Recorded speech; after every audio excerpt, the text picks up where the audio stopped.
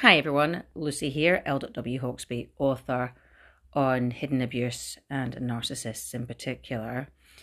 I think I might do some reading from one of my books, The Notch, which was inspired by a story I heard from a chap I had a brief fling with, which most of them were back in the day when I was certainly not healed from my trauma, and this chap claimed that he had had a sort of affair with a lady who died suddenly. And she'd been in what he described, of course, this is third hand because she's explained it to him, a neglectful relationship, a lot of financial abuse, a lot of basically gold digging from her husband. And the lady, her real name was Jane. Obviously, I'm not disclosing any more information than that on Jane, but Jane had an affair with my gentleman friend several years ago. And he found out suddenly through Twitter, there was a post up that Jane had died on a hiking trip in Wales. And the person she'd gone hiking with was this husband who Jane had disclosed she was planning on leaving. So The Notch by, my author name, L.W. Hawkesby, was very much inspired by this sort of conversation I had with this chap. And I really wanted to look into how women fall into these marriages, particularly with covert abusers, particularly with chaps that sort of are money motivated, status motivated. They're covert. It's not obvious abuse. It's not obvious violence. It's not obvious cheating.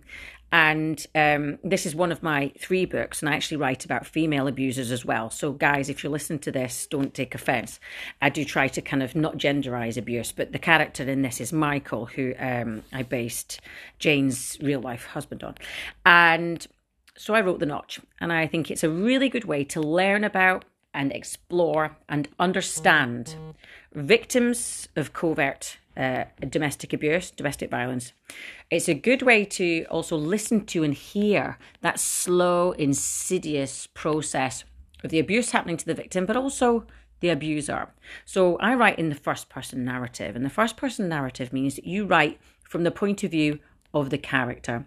So in The Notch, you hear the abuse and murder victim's voice, and you hear the abuse and murder perpetrator's voice also. So you hear Jane, who I actually called Alice in The Notch, and you hear Michael. And then obviously, just because I'm an author and to kind of fatten the story up and give it other angles and other elements, I have Serena, who is a alcoholic. Well, she's alcohol dependent, certainly. She's grieving. She's had many miscarriages. She's bitter. She's angry. She's fed up, to put it bluntly. And she's actually, if you read the book and you listen, she's got her own kind of abuse techniques towards her husband, Dylan. And Dylan has also been unfaithful to Serena. So there's 4 characters: Alice, Michael, Serena, and Dylan. And I'd like to read to you some of The Notch, just to give you a taste of it. And I think it's also, the way I write is always specifically targeted educational writing. I want to teach people about what goes on in toxic and abusive relationships that other people don't necessarily tell you. And it's entertaining as well. If you're lucky enough to get a book and be able to read and learn, you'll come away from my books, I hope, it's my plan, thinking, wow, okay, I didn't know that. I've learned from that. That's going to help me, and that's going to help people I care about. So I'll read the disclaimer for the beginning of The Notch, which I actually do a disclaimer at the beginning of all of my books, because again, just to prepare you, my books, being written in the first person, make them quite absorbing and quite triggering. And because I write about mental health issues and miscarriage and addictions and violence and sexual sadism and other types of abuse, they can trigger you. So just be mindful of that. So the disclaimer for The Notch is: this novel finally found its way to the treacherous peak of my list of writing projects in July 2019. Any similarity to anyone living or dead is entirely coincidental. The Notch will be the first in a series of novels featuring the characters dead and alive in this book. I'm using The Notch, particularly the first quarter of it, to introduce in detail a series of very different people. Once you've got to know them, there are some real twisty-turny surprises coming your way. Settle back, buckle in, and enjoy your ride up The Notch. In my writing, I explore mental health quite deeply, and I specialise in exposing the neglected details and pathologies of relationship-based abuse. That said, I want to make it absolutely clear This book does not in any way endorse or encourage the act of stopping taking any medication without a GP's say-so. So in this particular recording, my first one, reading The Notch to you, I'm going to do chapter 1 and chapter 2 and also my little prologue. Prologue. It's dark, really dark. I don't know where Michael's gone. Perhaps he was never here at all. Stumbling on slippery scree, snatching at slimy bracken and catching my face on heather, I'm trying to see, but peering into dark grey gloom. I feel suffocated by the silence. I can smell green, brown and dark red and feel a wide expanse of space around me and hear virtually nothing bar my own breaths. Mossy rocks, mud and sticky bloody cuts on my hands and knees seem to signal where I am, but I still don't understand. My mouth's thick with saliva and my face feels numb. I can't move, but I know I must get away from here, wherever I am. Now the coconut scent of torn gorse flowers is taunting me. The smell so comforting, yet frightening. I'm not baking a cake in my kitchen. I'm on a steep, dark hillside. There's a throbbing, pulsing between my ears, and my nose is blocked with the salty, sweetened musk of my own fear. Panting and crying now and stopping to turn left and then right, I'm desperately trying to work out how I got here. All I can hear is this strange ticking sound. My own heartbeat, or time falling away towards something terrible, something bad. I'm horrendously scared. Okay, Alice, be calm. It's just the dream. Don't worry, it's just the dream. In the distance, a stag roars, a haunting, stretched-out bark of power and loneliness. It echoes around and around inside my head like a Viking warning horn. Twisting, then slipping to sit on the ground suddenly, I realise with a thickening thud exactly where I am. It's the Notch. I'm on the Notch. Why am I here? I don't like this peak. Michael knows it. All of our walking friends know it. No, it's the same nightmare again. Trapped in the night terror and desperately trying to open my eyes. I'm gritting my teeth and whimpering, but still stuck here on the damn mountain, rigid with fear. A pressure on top of me pins me to the ground. The devil himself pushes down on my chest, and I start to hyperventilate as things on the mountain slow down to a sickening, sludgy slide reel. I feel his breath on my face, and I can hear his laughter echoing around me. I don't know who he is. I never know. It makes it all the worse. A space where there should be facial features is just a black hole, lacking eyes, lacking a nose, lacking a mouth. He terrifies me. He is but a shadow. Now there's a sound behind me. Maybe it's the stag. I've always loved them. I stop bucking and the comforting thoughts trying to creep in. The night terror has layers. Each time it takes over me.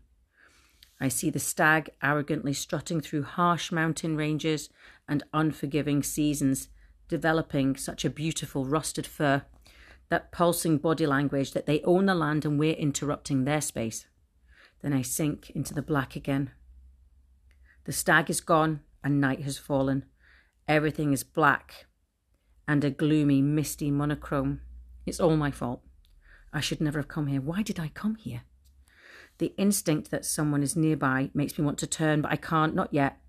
My heart's racing so fast, I know I'm going to die. The pressure on my legs and chest intensifies. Writhing and grunting among damp sheets, I start to buck. This is the worst bit. A soft voice, the words are muffled, and then the fall. Screaming and flailing now, there's a release like the opening of an airlocked door, a hatch to sunlight, and then blessedly, I'm free to move. Shh, Alice, it's just a nightmare. Shh, my darling. Oh, Michael's here. The relief makes my face tingle with unused adrenaline. My husband gently untangles me from the bedding and wipes damp hair from my forehead. I'm here. You're fine, he whispers in the dark. The Notch, the Notch, the Notch, it's the Notch. Repeating it over and over, I mutter the name of the place that haunts my nights until my heart stills and I fall asleep to the sound of Michael's deep slumber in the bed next to mine. Chapter 1. When the Black Water Comes. Serena. My name means star, apparently. Nothing star-like about me, that's for sure. Dylan means sea god, son of the waves, but my husband's offshore more than he's on land. Life's funny, yet really often not really funny. Well, not for me.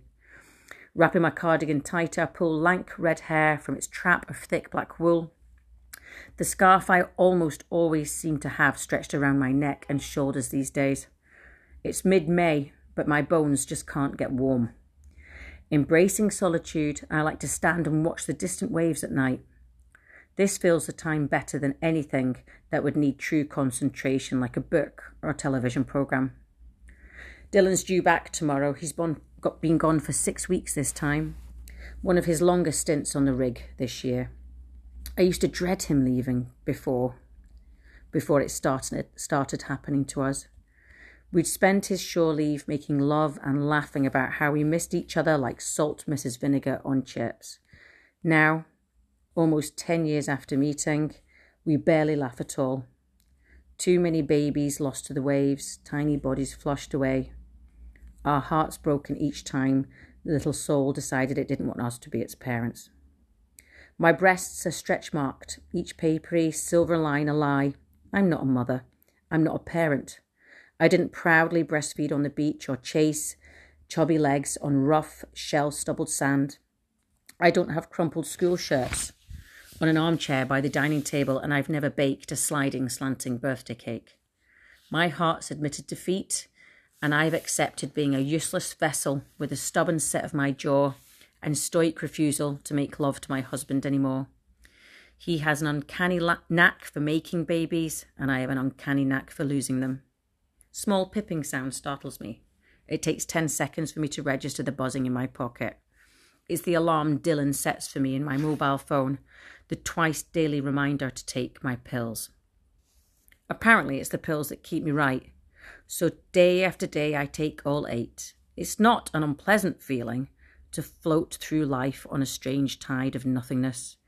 Getting really thirsty and having bad dreams where I'm falling is common, but it's far better than crying all the time and planning how to end my life and shouting at God for his lightning bolts of cruelty. So instead of being inside a storm, the pills ensure it's just an ongoing hint of thunder behind my eyes. It's okay, I guess.